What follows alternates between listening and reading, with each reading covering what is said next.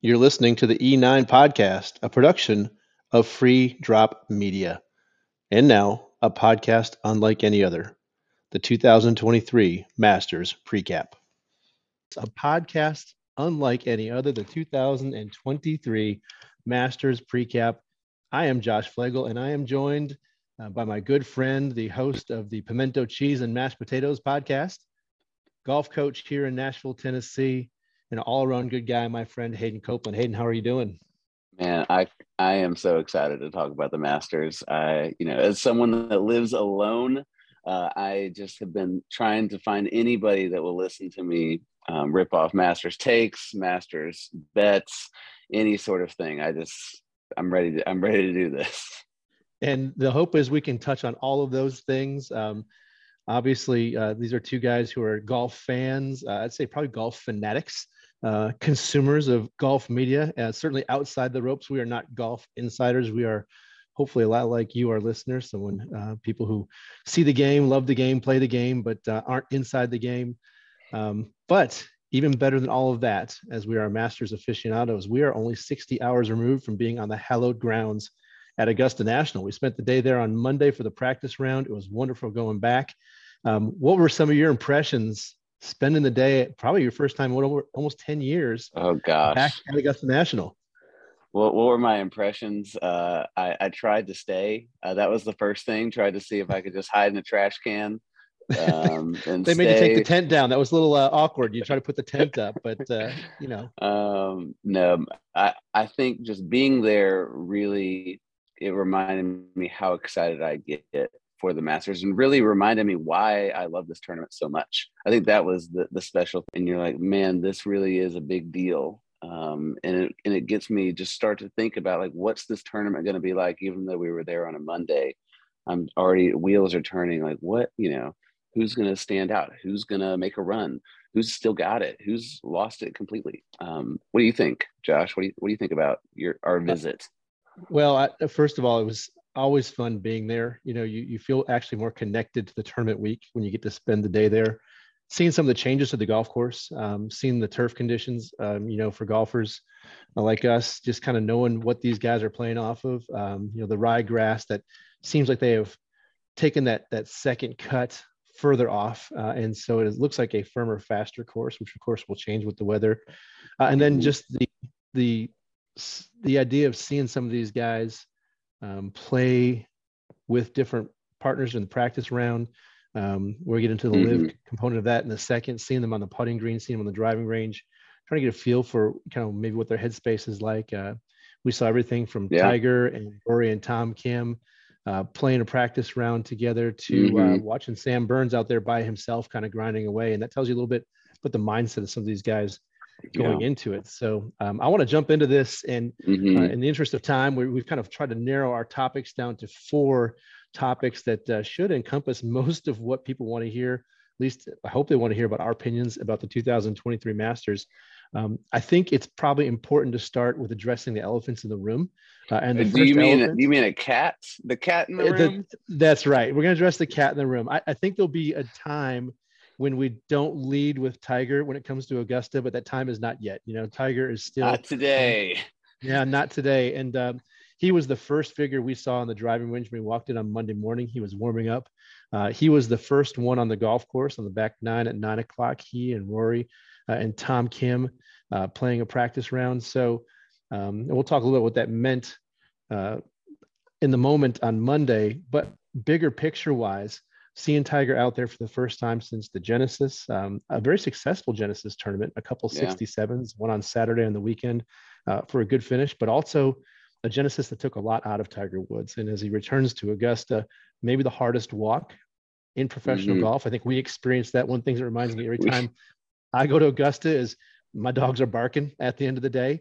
I can imagine how he feels. And so what were your impressions of seeing Tiger on the golf course? You saw him play a little bit more than I did. I saw about 3 holes of Tiger. You stuck with him a little bit more through the back 9 that he played on Monday. What did you see that you liked, and what do you think about his chances this week? Well, I think the first thing I'll say is, correct me if I'm wrong, Josh, but remind me, Tiger played in the Masters last year. Now, for my casual fans, maybe we're not tuning in every week and we can't remember what Tiger's been up to. He played in the Masters last year and made the cut. Am I right? That's correct. Yeah, made the cut last year. Struggled on the weekend, as you might Mm-hmm. expect. But he had a little kind of flash of glory there on Friday and made it to the weekend. And it was not the only cut he made in a major last year as well. He played in Mm-hmm. the PGA Championship and made the cut there as well. Yeah. Well, just from what I saw a couple things, right? I think we'll talk about the hitch in the step. I mean, certainly, right? Like he is not moving the same way he did, nor would we expect him to do that, though. I also think, though, I saw someone who is so comfortable out on that golf course, someone who is having a great time, enjoying himself, enjoying just living it up. We were watching on 16 as he was kind of guiding Tom Kim on how to putt, watching little breaks in the greens and saying, "Isn't it funny how this goes this way when you think it's going to go the other way?" And those little details remind me that the Tiger can play in this tournament as long as he wants to. And so that's why I think coming into this week, there's reasons to be optimistic, and I'm curious to hear your thoughts. But if we think that he is more healthy than he was last year and he made the cut, like what does that mean for this year?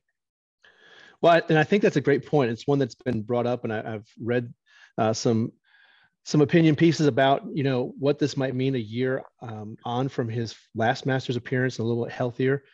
And I felt really good about it until I saw the weather forecast. And I just think walking that golf course when it's going to be soggy and wet, I think there's no reason to think he can't play well first couple of days, make a cut. The question is if it gets into a Saturday where it is a sloggy, muddy, difficult round to move around that golf course, how much of a beating does that leg take and that back take as he's trying to manage those conditions? And almost is it worth him doing that when there might be a couple venues coming down the road for him in the majors that he might be a little more comfortable physically on? That said, you're 100% right. He's at Augusta. This is a place he knows better than anybody. He's played, thank goodness, I don't know how many of these he's played in. We're closing in on 25, I think. Right. And the fact that he's won 5 times and as recently as 2019 means that he has a chance to contend. Watching him play the other day, kind of seeing him look at different parts of the golf course on 13 and 14, trying to see the lines he's taking, he certainly is looking to find a way around that golf course that will best suit a game that maybe not as powerful as it used to be, but that will rely on his very, very solid iron play. And as we know, probably no one can read those greens like him. So I have a really, like a lot of people, hopeful week for Tiger Woods ahead, but I also am concerned, especially about the conditions. If it just doesn't roll, it's not as firm and fast as it might need to be for him. But all that said, I would not be remotely surprised to see him make a cut and be kind of hanging around on the weekend. The question, though, is like for diehard Tiger fans, is making the cut enough, right? It's like, is that what you're rooting for? And then is everything else just gravy? Or is it like, no, I want Tiger in the mix on Sunday, and if not, I will be bummed? Yeah, I think there's probably 2 types of fan. There's the older fan, such as myself, who's about the same age as Tiger, maybe a little bit older, but has a keen memory of every one of the majors he's played in, and has there. I was at his very first professional event in Milwaukee. Gosh, it's coming up on 27 years ago, whatever it is. So it's a long time. But I think some of the younger fans who want more of Tiger, who want more of that 2019, I think there might be a little bit of, I shouldn't say impatience, but there might be some expectations. If he's not there on the weekend, I might feel a little bit of letdown because he, like I said, we all say that he is the needle. He is the reason people tune in. I know the networks will want him there. I know the Augusta members will want him there. And certainly no one will want him to be there more than Tiger himself. I think it's one of those things that I'm trying to find ways to talk myself into seeing Tiger win. And I think the only way I see that happening is if the scores stay low. But then the hard part is I don't know if I see the score staying low, man. There's a lot of people at the top of their game and the scores might be pretty gettable. And so I think the hard thing is that my heart says I want Tiger in the mix, but I think my head is saying that I don't think there's much of a chance for that. Yeah, I agree. I think the low scores will be a huge help. And if if the wind picks up on Friday, and he's playing the afternoon round Friday, so that may not help him all that much. He got the benefit of the Thursday AM start and the Friday PM start. Unlike the Genesis, if you remember the Genesis, he had the Thursday PM start and the Friday AM start. We were all wondering how that might work out for his knee or his leg, and he'll be rested, but wind is supposed to pick up Friday afternoon. Conditions are supposed to be a little more difficult. It might be the tougher of the waves over the first 2 days. And then, of course, Saturday, it's supposed to be kind of a free-for-all when it comes to the weather. Yeah. If that happens, the scores will stay low. That might benefit him, but at the same time, it might make it tougher for him to move around that golf course, get up and down the hills. The softer ground is going to be tougher on him, kind of walking, especially up and down hills. So I might be overthinking that a little bit. I totally agree. If the scores stay low, he'll have a chance. If the golf course softens up, though, it becomes kind of a dart game. He's good at a dart game, but there's probably guys now who are better at that game than him. Right. Well, speaking of other guys, is there any other things that were, elephants in the room that we need to address?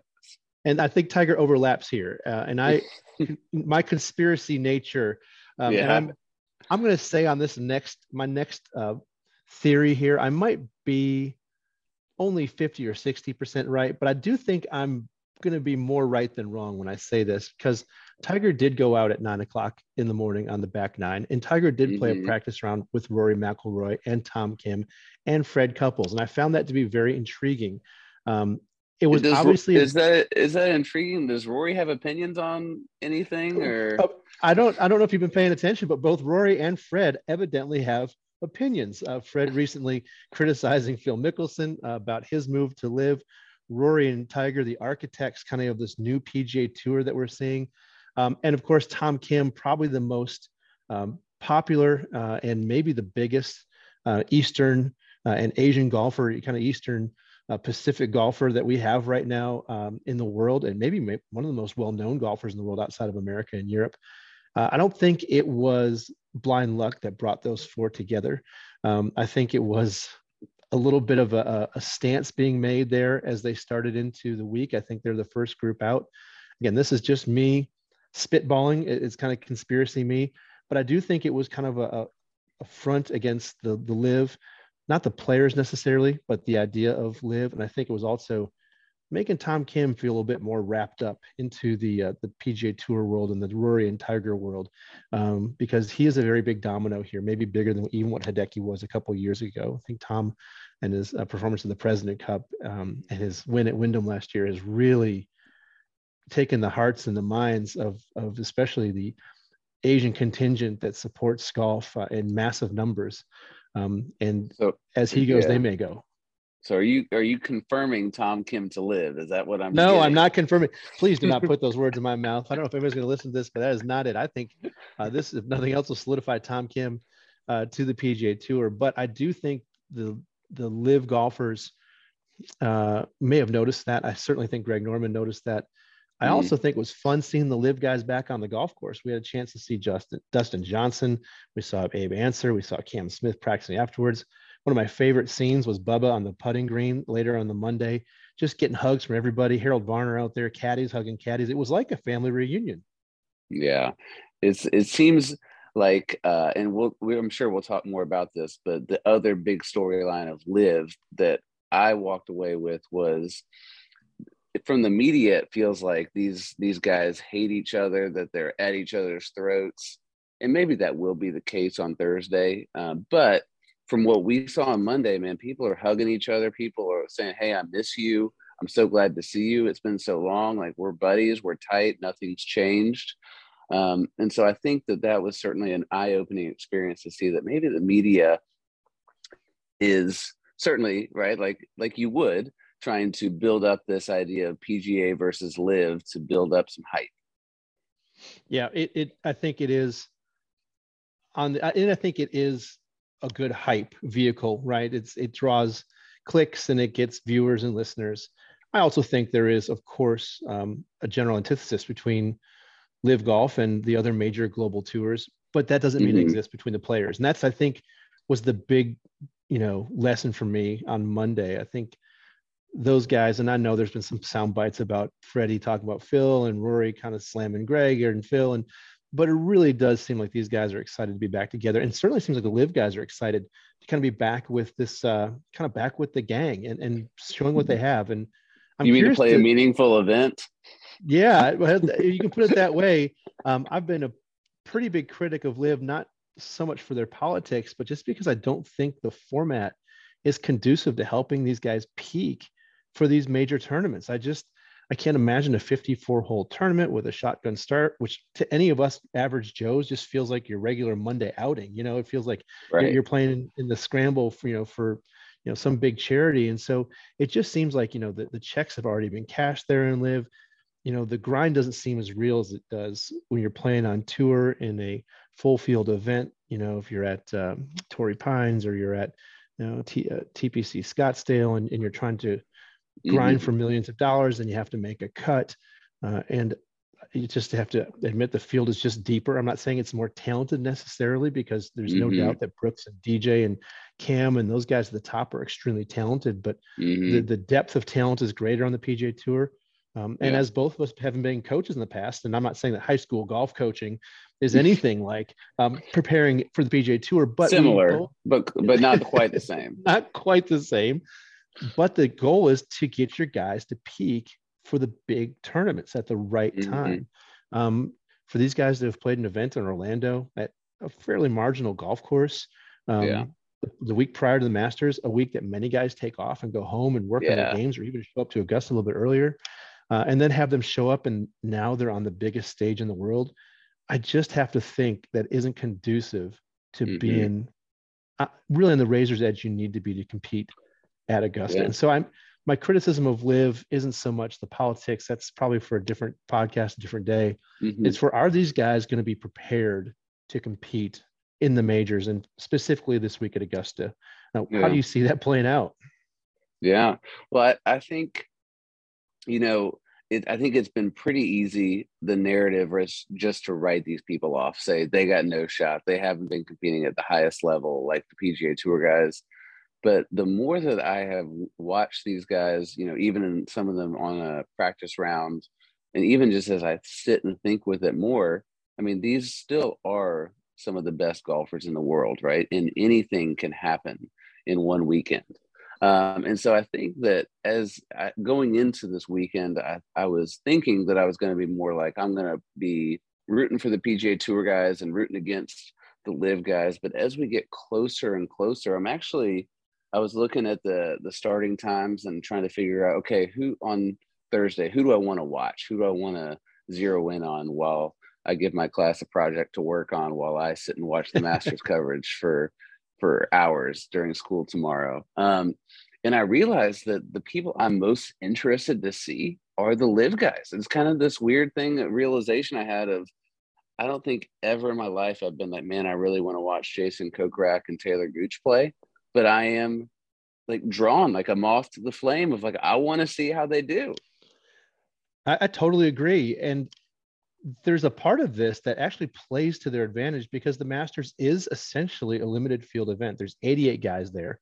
There's probably, a bunch of them former champions who aren't going to be competitive, a number of amateurs that probably won't be competitive as well. 50 plus ties make the cut. There's a reasonable chance that 60 guys make the cut. And we already know that of the 88, probably 20 of them are not going to be qualifiers for the weekend. There's a good chance these Live guys, even if they don't play great, we'll be seeing them on Saturday and Sunday. We're going to get a taste of them for the 4 rounds. And maybe they get stronger as the week goes on. Maybe this really does tap into their kind of competitive gene. These are great golfers. I'm with you. I cannot wait to see how they play. And I would not be surprised, because they are so good, to see one or two of them ending on Sunday. I don't think the whole contingent will be as successful as the guys who are grinding week to week on the tour. But you can certainly convince me that Brooks, who shot, $1 million under par over 3 days in Orlando, or DJ, who's won this, 2 years ago, that they can be there on Sunday and have a chance to win this thing. Yeah. It's they hit the ball good enough. Right. Yeah. And it's one of those things of, okay, so we've got this Live narrative and we're like, we don't like these guys, but really looking around, it's like So you have Patrick Reed, but no one like, I mean, I don't think there were people who were a big fan of him on the PGA Tour either. So That's like right. That's right. you have Greg Norman, who's not even going to be there. So like there's all the, and Phil, who's probably, I guess, the biggest villain figure. That's probably the most fascinating thing to see is, will he, come out tomorrow and shoot, 4 under, or will he come out tomorrow and shoot 4 over? And it's hard to say. I mean, I could see either thing happening. But he really seems like maybe the wild card of, if he gets in the mix, that could really spice some things up. But other than that, it feels like, if Harold Varner's in contention, I don't think anyone's going to be like, well, we hate Harold Varner. Like he's a good dude. He took life-changing money, and it'd be awesome to see him in contention because he's a great golfer. Yeah, I agree. Rumor has it that Phil at the Champions Dinner last night was very quiet, kind of reticent to himself, not the normal Phil. So I'm wondering if he feels maybe his time at Augusta has gone past. I also met with a good friend of mine today who was at the Masters yesterday and saw Phil on the golf course, and said that he drew big crowds and people were supporting him. There was no boo birds, and you don't get people booing anybody at Augusta anyway. This is not the Ryder Cup. This is not the U.S. Open. So. But he was warmly received by the patrons. And so he might get a little energy from that crowd as well. And again, 50 guys plus ties make the cut out of 88. The odds are pretty good that if he plays decently, we'll see him this weekend. So I'm with you. I think the politics of LIV will disappear for the next 4 days. I think they'll return. But I do think it's going to be fun to look at these guys and see what kind of shape their game's in. And can a guy like Brooks continue his good play into this weekend? He's someone that I have in a couple of my betting sheets because I don't want to be the guy who writes him off just because he's not playing every week with these guys on the PGA Tour. It doesn't mean he's not a great golfer. Right. So my question for you is, can LIV guys win? How many of them do you think could compete? Right. Like there's certain LIV guys that, they cash in on the money and they're so past their prime, like they're not going to compete, but there's probably some of these LIV guys that can definitely still win. There is. And I think there's extra motivation for them as well, for the single reason that they may not be eligible next year, except for the guys who obviously have won the Masters before. Augusta National put out their eligibility requirements for 2024 today, and most of them are very tour centric. They're very World Golf Ranking centric.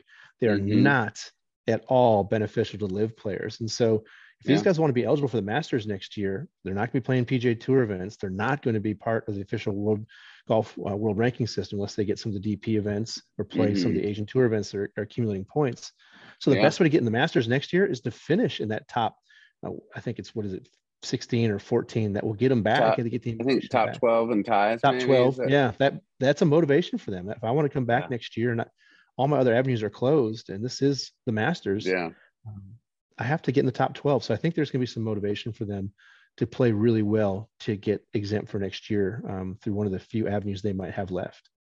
Do you think those requirements? Oh, sorry. No, go ahead. I was going to say, do you think those requirements are meant to push LIV guys back to the PGA Tour? I don't know if it's to push them back, but I certainly think it is taking a stand with Jay Monahan and the PGA Tour. I think that is, the Augusta National membership and the Augusta National Tournament Committee has been very vocal about disapproving LIV, the Saudi regime. They were very outspoken at the outset. I think that has not changed at all. So I do think that they are firmly aligned with the PGA Tour. Now, there may be some contentious moments ahead with rolling the ball back or whatever might happen, the bifurcation of the tour and the golf ball between the tour and kind of us regular Joes. That is going to play out the road. But I think for now, that is clearly part of their mission statement to say we're aligned with the PGA. And if you're not going to be drawn back because you want to play in the Masters, we're not going to see much of you in the future. And that's tough because Abe Answer's a heck of a player. We may not see him in the Masters again. Taylor Gooch was climbing the world rankings. He doesn't have an avenue back to Augusta next year unless he plays with Augusta this year. All right, we could probably talk about this all day. We're going to go to this next section and we're going to buzz through it pretty quickly because if anybody has read anything about the Masters, there is several very obvious things. And the most obvious of obvious expectations this week at Augusta is that one of 3 guys is probably going to win this tournament: Scottie Scheffler, Rory McIlroy, and Jon Rahm. They have been the dominant not just players, but figures in the world of golf competitively Mm-hmm. over the last, 8 months. We had a really strong start to the year from John Rahm. And then, he missed a cut at Bay Hill. He withdrew from the Players Championship, didn't play Mm-hmm. great at the match play. And Scotty Scheffler, kind of picked up where Rahm left off and went on to repeat at Scottsdale at the Waste Yeah. Management and then win the Players Championship. So now, Yeah. obviously the betting money is going to be on Scheffler, the defending champion, but Mm-hmm. also Rory McIlroy has been maybe the most consistent player in the world over the last 12 months. And he's also Yeah. pursuing a little thing called the Career Grand Slam. So this is the obvious. These three guys, do Right. one of them have an advantage over the others? Do you think one of those guys are going to win this week? I think it's hard not to imagine. It's hard to imagine one of them not winning because, right, like you said, they're so good. I was trying to do my typical Masters gambling research, and I was researching strokes gained off the tee, strokes gained approach, strokes gained, whether it's driving distance, whatever it might be. And the names of Scheffler and Rory just kept popping up. Scheffler and Rory and Rahm jumping in there as well. But like it certainly it feels like one of those three could win. But then also it is just one of those things of, well, what if somebody gets a bad tee time, right? What if someone is going off in some high winds, or what if Rory has this typical opening round 75 before proceeding to shoot 66, 67, 68 on the weekend. So it certainly seems like that is a foregone conclusion, but I also think, man, there's a lot of guys playing really well right now in the world. And so, yes, those are the best. And I think there's a reason they're the favorites. I guess my question for you would be, if you had to rank them, right, 1 to 3 of most likely to win, I know it feels like it could change any moment, but right now on the eve of the tournament, how would you rank them as likeliest to win? Well, this is a very, very small snapshot of Scotty Scheffler's game.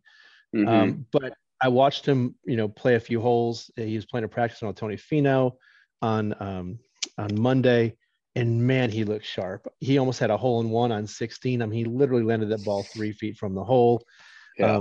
I watched him on the putting green. He was working with his putting coach. He looked a little flustered on the putting green. But you're better flustered on Monday than Thursday, and I think that's something you get worked out once you get a feel for the speed. He's proven he can win in different conditions and on different surfaces. So I got to have him first. It's just almost hard to pass up the guy who's the hottest in the world.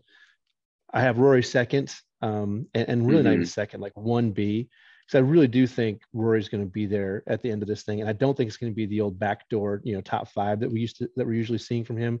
Could he shoot 75 in the first round? Maybe. I don't think he will. I think he's going to have a good day tomorrow. And then John Rahm, I'm not as high on him. I'm making, to me, not playing well at Bay Hill's a bigger deal. To me, withdrawing from the Players Championship, I'm not saying he wasn't sick at the Players Championship. Of course he was. But I do think if he's playing well at the Players Championship, he's going to grind through sickness. We've seen guys go out and play not feeling great before. He's a guy who was leading, I think it was Memorial a couple of years ago during COVID, and was forced to withdraw from the final round. He was furious about it. He was furious taking away this chance to set a record at Muirfield Village. So it feels like those type of things are, not tremendous evidence of him not being in form, but I don't think he's up there with Rory or Scotty. But I do think there's no reason he can't win if he goes back into form that we saw earlier this season. Yeah, I think the thing though with Rahm is that it feels like his game just matches up so well with Augusta, right? That it should be the perfect fit. His creativity, his ability to just really act like an artist on a golf course, right? It is almost designed for this tournament. And so that's why it's hard to also just write off Rahm, because there's a reason that he is one of the 3 front runners. And who knows what could happen over the next 2 days. It is one of those things that he just seems like a guy that will win a green jacket. I think I've kind of in my head put this narrative like he's going to win. It's just a matter of when. Yeah. His time's coming, and there's no reason it can't be this week. And I also think if the weather, and that's the next obvious thing, is the Mm-hmm. weather looks fairly dubious, especially as you move into the Yeah. weekend. Oof. Um, here in Nashville today, we had warm weather, high winds. That same weather is moving into Augusta tomorrow. Then here in Mm-hmm. Nashville, we're going to have cooler weather. Wind's going to shift from a different direction. Mm-hmm. And that's going to be the weather that'll hit Augusta on Friday. And so they're going to be playing in different temperatures, in different winds. And then Saturday, Mm-hmm. those that make the cut are going to be playing in rain, almost 100%, almost half an inch to an inch. It is going to be a bit of a mutters tournament this weekend. Mm-hmm. That is always going to benefit the better ball strikers. It just is. Guys Right. who can move the ball off of bad lies, guys who can work the ball, guys who Mm-hmm. can pierce the wind. Those three guys can do it as well as anybody in the world. And so I think the weather might be an advantage for them the same way I think it might be a disadvantage for guys like Tiger, or even guys like Patrick Reed, who aren't as long. I can see Patrick Reed contending Right. on a fast, firm golf course. But this is going to eliminate those guys who are not carriers of the golf ball. Who don't put it up Mm-hmm.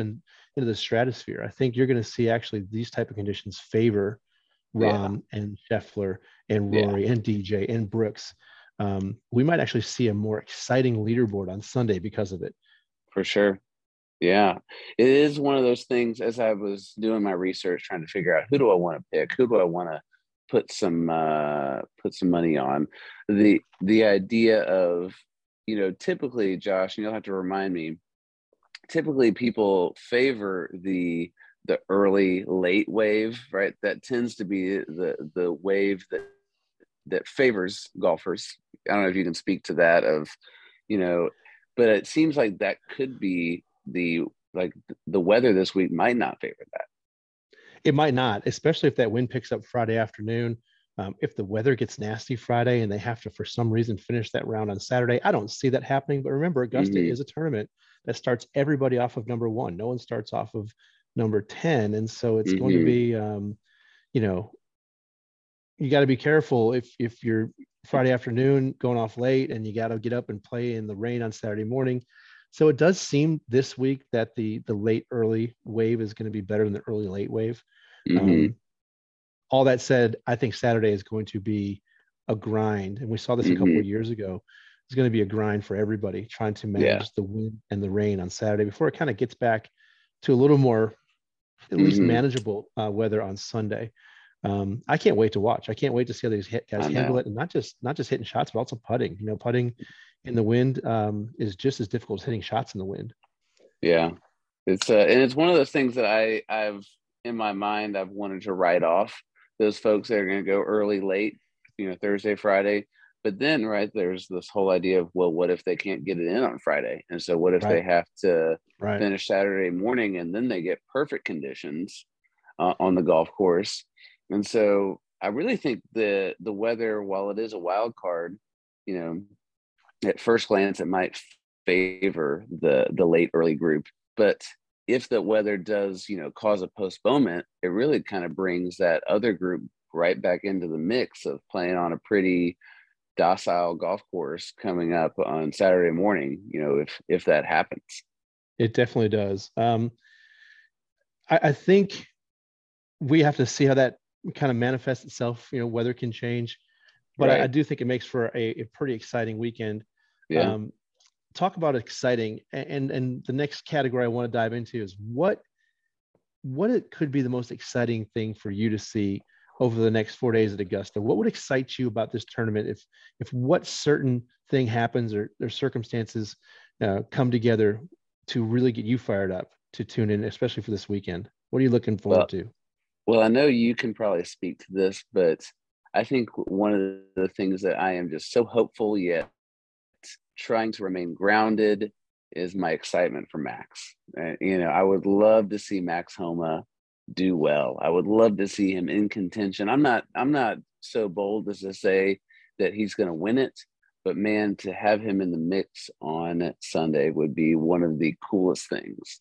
And I know that a lot of people can relate to that of listening to Max and with his Get a Grip podcast with Shane Bacon. I know that Josh, you're the one that turned me on to that, but talk about someone who it feels like I have ridden through his career with him, yet I don't know him at all. He doesn't know me, yet that's one of the things that I come back to. I'm like, man, I want so badly for him to be in the mix on Sunday. I totally agree. He's become kind of the people's champion, and Mm-hmm. I'm going to claim, like, I bet there's millions of people who will claim what I claim. I was on to Max early. I was on to Max when he won the Wells Fargo over Rory a bunch of years ago. And That's like, who is right. this guy? What's his story? What he won the NCAA? So I was on to him then. I was on to him when he was on Twitter. I was the first listener to get a grip. So I like it, but I know there's 100,000, 200,000 people just like me who think that he's their guy. And so Mm-hmm. it's fun to see him playing at the level he's playing at.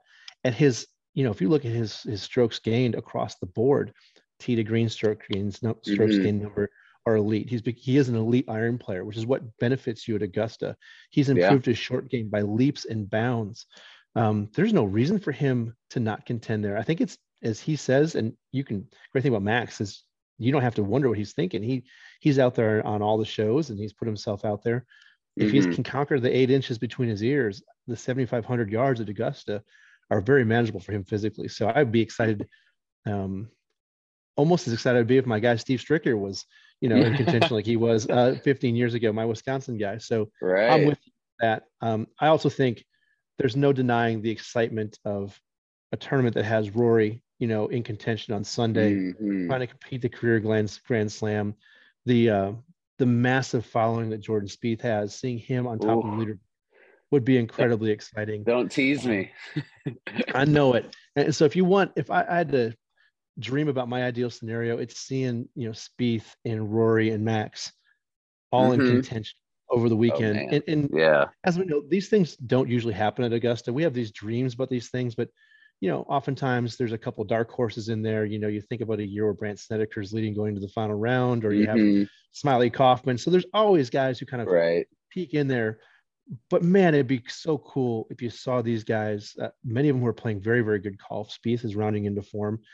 He says he's hitting as good as he has in a long time. You have, guys like DJ and Brooks coming back into the fold. Cam Smith. There's just a lot of great players that can make this leaderboard really shine, and nothing would be more exciting than seeing Rory in a final group on Sunday. I think that for me, would be the most exciting thing that could happen. Maybe the entire season is if Rory was in contention on Sunday. What are his chances to win in your mind? Gosh, it's one of those things, I was just had this flash of Rory against a live guy in the final pairing on Sunday. That just got me so excited. I got to cool off for a second here.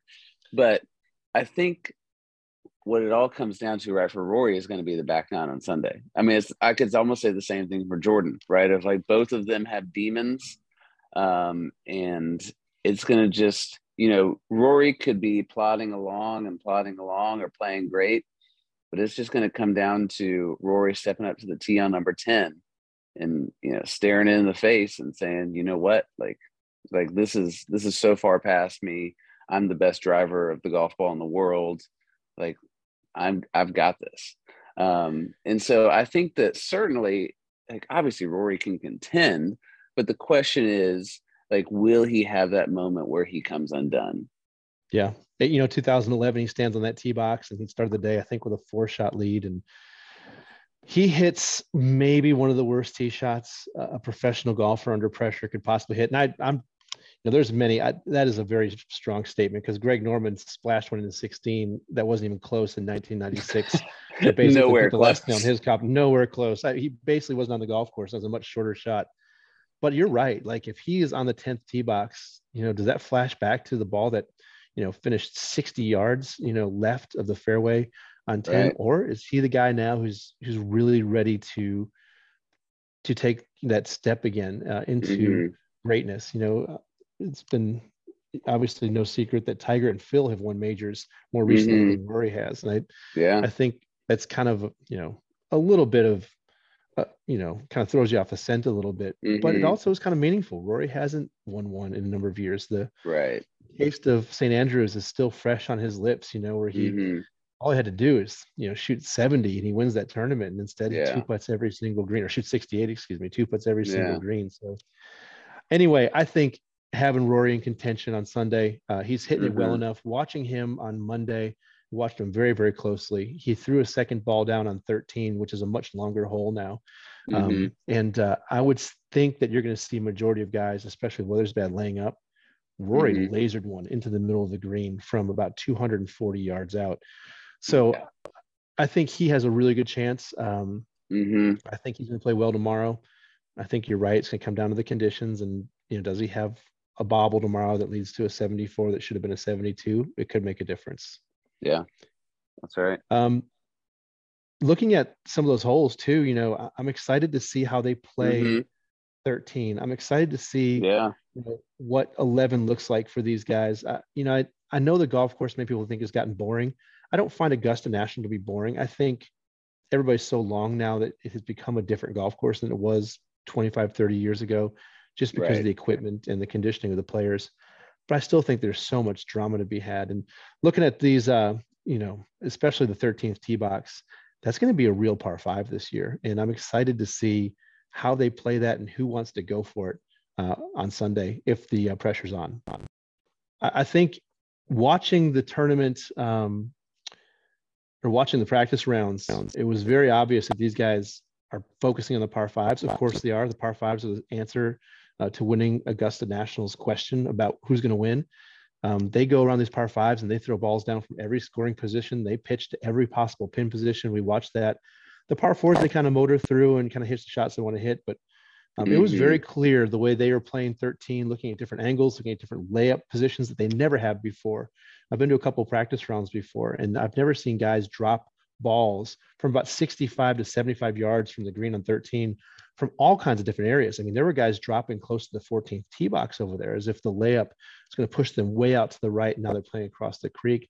So I think the design change might actually have worked. It's going to take a little bit of the adventure out of the hole of guys going for it. There's going to be no Phil Mickelson laser beam 6 iron from the pine straw. I don't think you're going to see that, but you might see a guy pull out a 5 wood from 230 and see if he can't hit, get up to that back left pin. But it's also going to really test these guys to position the ball well and to attack different parts of that green from different angles. And I'm excited to see that. Yeah, I think certainly, right, just a new looking Augusta is going to be such an exciting thing to see, right? Like, how is this new layout going to play, right? How are guys going to play this? Are we going to get something like 15 last year where it felt like everybody played it the exact same way? Or are we going to get something like, a year when maybe the best strategy is to lay up and to try and, laser a wedge in there to a couple feet and try and make a birdie putt. Yeah, I'm going to be excited to see him play it. And these, it's a long golf course, 7,500 yards. I went and walked 5 again. 5 is my favorite hole out there. Kind of just sitting on the backside of the property. That tee box is so far back there. That is such a hard hole. I do worry that if it does get rain, it's hard to make that course shorter. They move these tee boxes back. There's not a lot of options to move tees up if they want to. I know that's been written about by some of the architect experts here who have been evaluating Augusta's changes, is that they don't have a lot of flexibility in their tee positions. But man, I think it's going to be exciting to watch them play the different yardages on these holes. All right. In the interest of time, I want to move into our last category, and that is the unexpected. Augusta always offers the unexpected. So it's hard to predict the unexpected because it's not expected. Right. But what is something that is unexpected, but you wouldn't be surprised if you saw it happen by the end of this tournament on Sunday? I have one that I've been kind of an ace up my sleeve I've been hiding. And it's one of these things where if I'm right, like I was about Bryson a bunch of years ago when he was an amateur, I would like to be right again. But what is something you may be hopeful for that no one's expecting, or maybe not even hopeful, that you may be fearing that is unexpected when we get to the weekend here at Augusta? So I guess unexpected, and your mention of Bryson as an amateur makes me think we probably have a similar idea here, because you and I both watched Sargent just pound a drive off of, pound doesn't even do it justice. What does Sargent do that golf ball on the tee of, what is that, 17? Or no? Yeah, it was 14 we saw him on, and it is hard to put into words how hard he hits the ball. Gordon Sargent, he is at Vanderbilt University, won the NCAA individual title last year. That was his exemption now. Augusta is offering the exemption to the individual NCAA champion. Vanderbilt's #1 ranked team in the country. Gordon Sargent looks like he's about 14 years old. He looks like he should be playing on your golf team at your school. And I noticed that he was playing with with Rory. I'm sorry, he was playing with Max Homa and Justin Thomas. And clearly the focus was on them. And we stood right behind the 14th tee box on Monday. We watched Justin Thomas tee off, hit it good. We watched Max tee off, hit it good, as you would expect those two to do. And then we watched Gordon Sargent tee it up, but I had not seen him take a full swing yet. And he annihilated that golf ball. He hit it 20 yards past Justin Thomas. His swing speed, the lag on his driver swing, the amount of torque he generates into that golf ball with his lower body, it is unbelievable. And the sound it made come off his driver for not a big guy to hit the ball as far and as high and as hard as he hits it. It was shocking to me. And he did it again on 17, probably 40 yards by Thomas on 7. That does not mean he's going to contend, but I would say if the weather is crummy and it's going to be all carry out there, I would not be surprised if we see an amateur. I'm not saying win, but be in a position to contend on Sunday. And I think Gordon Sargent can do it. Yeah, I think that's for me what first popped out as unexpected, because I totally did not expect to see what I saw when he hit that golf ball off of 14. And it just got me thinking more of just like the way that these young golfers are coming up, right? They are using launch monitors. They are so in tune with what is needed to become a great golfer that I think these amateurs are going to keep getting better and better, then that they're going to be more likely and more likely to contend each year, which is what is such a fun thing about the Masters, is to watch those amateurs. And so that was a kind of an unexpected thing that I'm pretty excited to watch, is to see how amateurs like Sargent do. And then, you know, another unexpected thing, like I think I briefly touched on it, is, man, I am really excited to see live guys play, and I did not expect to feel that way. And so I am really pumped to see how they do. You know, a fearful, unexpected thing, I guess, is I really hope a boring winner doesn't win. If Keegan Bradley is in contention, I may just, you know, have to become an F1 fan or something. I don't know, just change sports. But that's, you know, Augusta can have that, right? We have Danny Willett as a Masters champion. We have, you know, all sorts of randos that can show up in contention. And some of those can be fun. Some of those can be not fun. But what do you think? What are some unexpected things that you are expecting?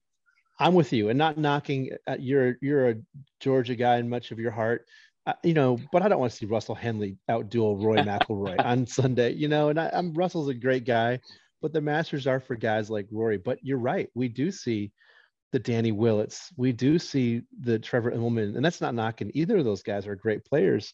But you want to see your Master champions be the elite. And typically the metrics bear that out, you know, and when you look at the data over the years, the best players do kind of, the cream does come to the top at Augusta, but I wouldn't be surprised to see a Tom Hoagie contending there because those are playing great. So there's no reason that, you know, Keith Mitchell, who bombs the ball, can't be a contender at Augusta, but it's not typically exciting.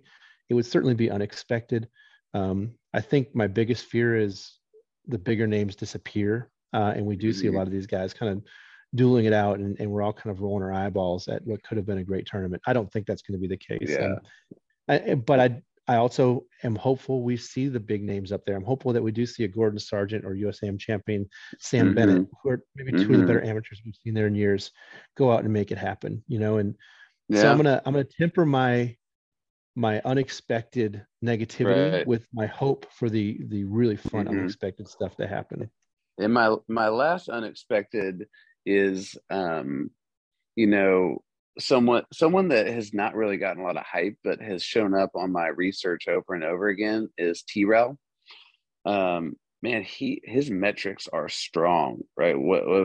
He is playing some really good golf this year, and not a lot of buzz on him. Not a lot of. I mean, his odds aren't great for the Masters, but he is also someone who is a veteran, and maybe even if he does hate Augusta National, Yeah. maybe this could be a year where everything comes together because he is someone who has some game. Yeah. I mean, that would not be surprising at all. And another thing that shouldn't be unexpected, but I think is, would you be would you be shocked if Cam Smith wins this tournament on Sunday? I feel like he's been completely out. No, The guy won the last major championship. He's been he's got completely the out of the belt. project. He's got the belt, man, and he's like just kind of. I'm not saying he's ever gonna be an afterthought, but it'd be pleasantly surprised but unexpected for him to be there. Mm-hmm. We watched him on the practice green for a long time on Monday, and he was doing something very interesting. He was putting long lag putts. He was getting the speed for the greens. He was trying to get dialed in that way. He was not one of the live guys who was out hugging everybody. He was kind of there doing his own business, and I feel like he was pretty focused. I think he has not forgotten that was the best player in the world. He was the belt holder, even though a lot of Yeah. us have. So it's probably a little bit unexpected that he might Mm-hmm. win the Masters, but I wouldn't be remotely shocked if that Right. happened. Yeah, he's played well there. It's kind of funny it seems like in some ways maybe he could take offense that he's not lumped into that group of the top four, right? Of like, why am I not included with Scheffler, Rahm, and Rory? Right. I beat Rory on the last big stage at his home, right? Of Yeah. like, that's his place, and I beat him. And it's clear he's a gamer. When you think Yeah. about the putt he made on 17 at Augusta, or excuse me, Mm-hmm. at St. Andrews last year, he is such a gamer, and there's no Mm-hmm. bigger game than Augusta National. Yeah. All right, we are about 12 hours away. We took this right o'clock, kind of 8 o'clock here Central Time. We're Here we about go. 12 hours away, 11 hours really, from the first tee time. I'm going to put you on the spot. Oh, You got to make a pick. You got $1,000. You got to put it on one person to win. one person. One guy. Who's your guy to walk away from Augusta National Sunday night wearing a green jacket? So if I only have $1,000, I'm not worried about odds. I'm just worried about who can bring me home That's right. that green jacket.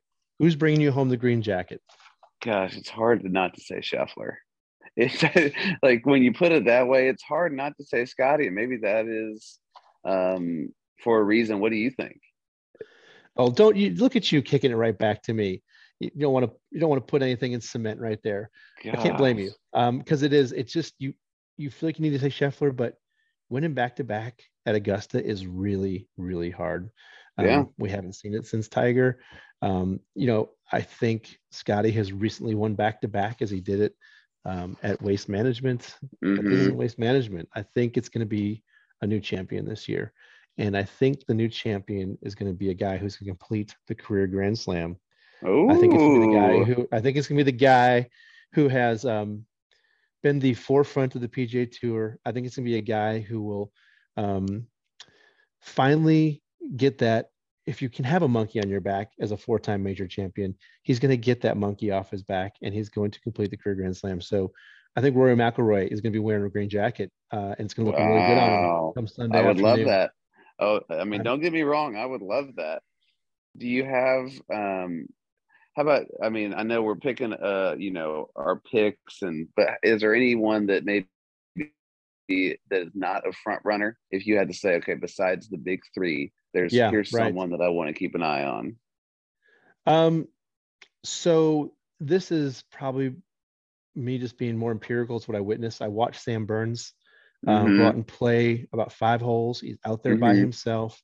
It's Monday. He wasn't shaking hands and hugging babies. He was out there grinding. He was dropping golf balls all over the greens, trying to find angles, putting angles to different pin positions. I was really impressed with his preparation. Yeah. He won a huge designated event a couple weeks ago in Austin, the match play. So I would not be, and I don't know if this would be a popular win, but I would not be shocked if Sam Burns isn't standing there on Sunday. And right. Or a Cam Young, honestly, who he defeated in that final. These guys hit the ball a mile. They are extremely competent under pressure.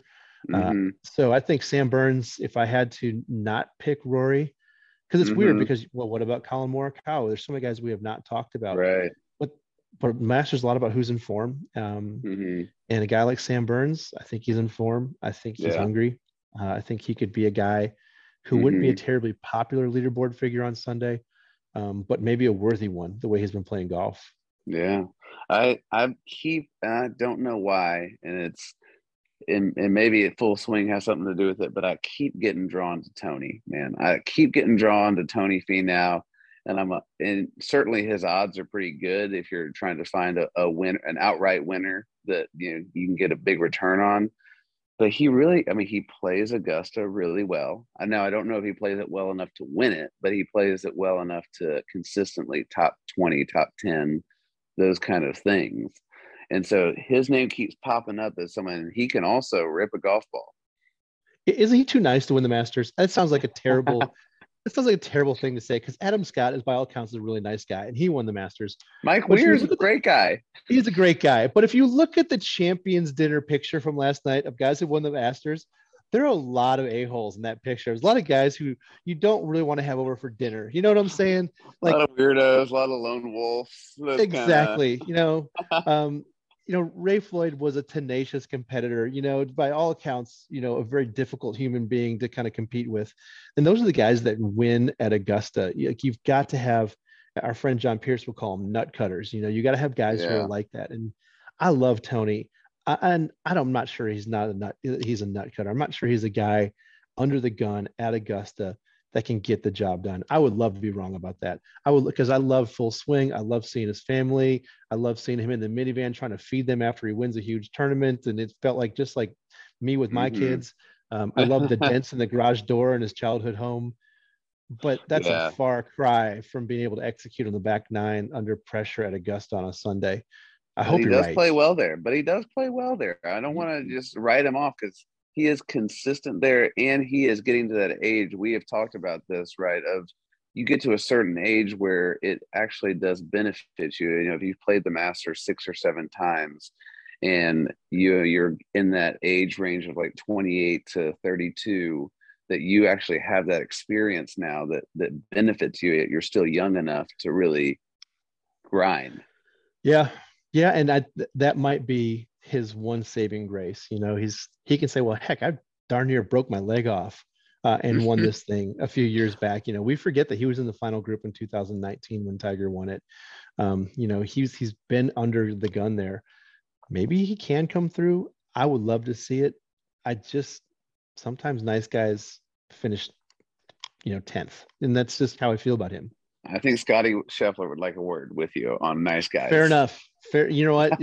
That's completely right. And of course, Tony was playing the practice round with Scotty Scheffler.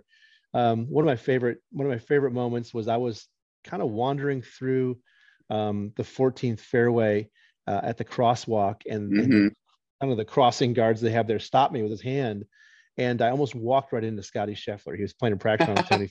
And I almost took him out. It was almost his tournament was almost over before it started. But the funny thing is, there was another guy who was kind of stopped in the same position as me, and he looked at Tony and Scotty and said, "Give them hell, fellas." And I thought, that doesn't quite resonate with those two guys. These are pretty guys who are strong in their faith.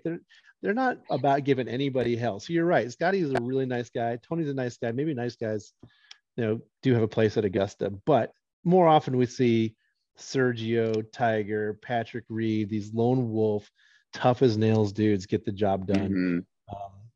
And that's why I wouldn't be surprised if you see someone like a John Rahm who's kind of cut from that cloth, being there as well.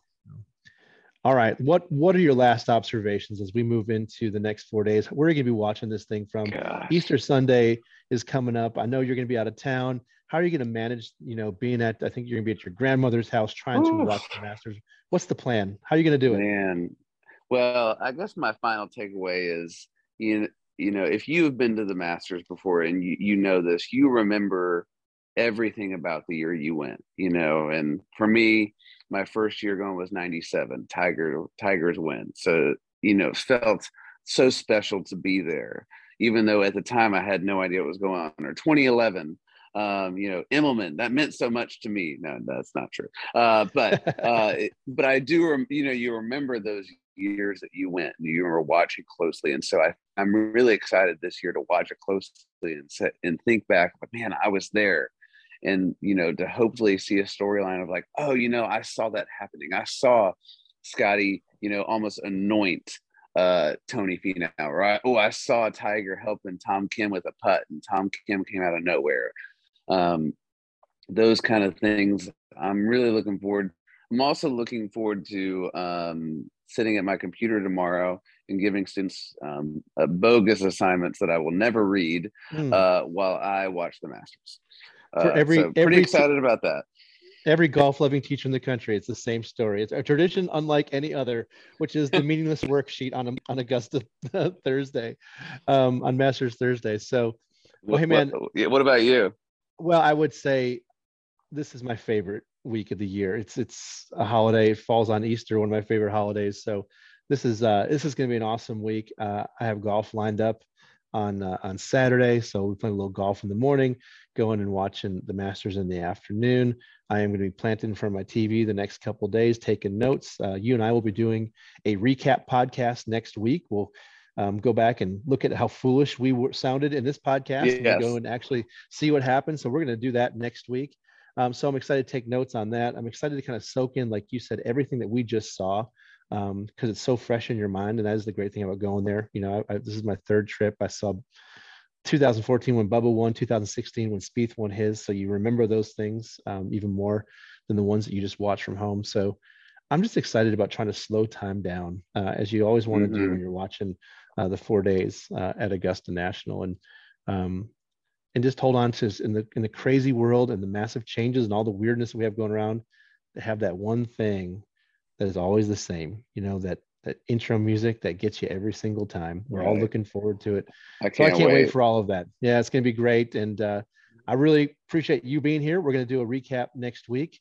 I hope if you are gambling at home, maybe we kind of cued you into some things that we saw or we liked going into this tournament. Chances are not. So nothing we said here should be taken as anything but just some opinions from guys who are way, way, way outside the ropes. So until next week, way outside the ropes. Till next week, we will come back and do this again, recapping the 2023 Masters. Hayden, thanks for joining us. And we'll be back next week to look at the 2023 Masters in retrospect. You've been listening to Outside the Ropes on the Free Drop Media Network. Thank you for listening to this trial run of the E9 podcast, a production of Free Drop Media. Please join us next week when we recap the 2023 Masters Tournament.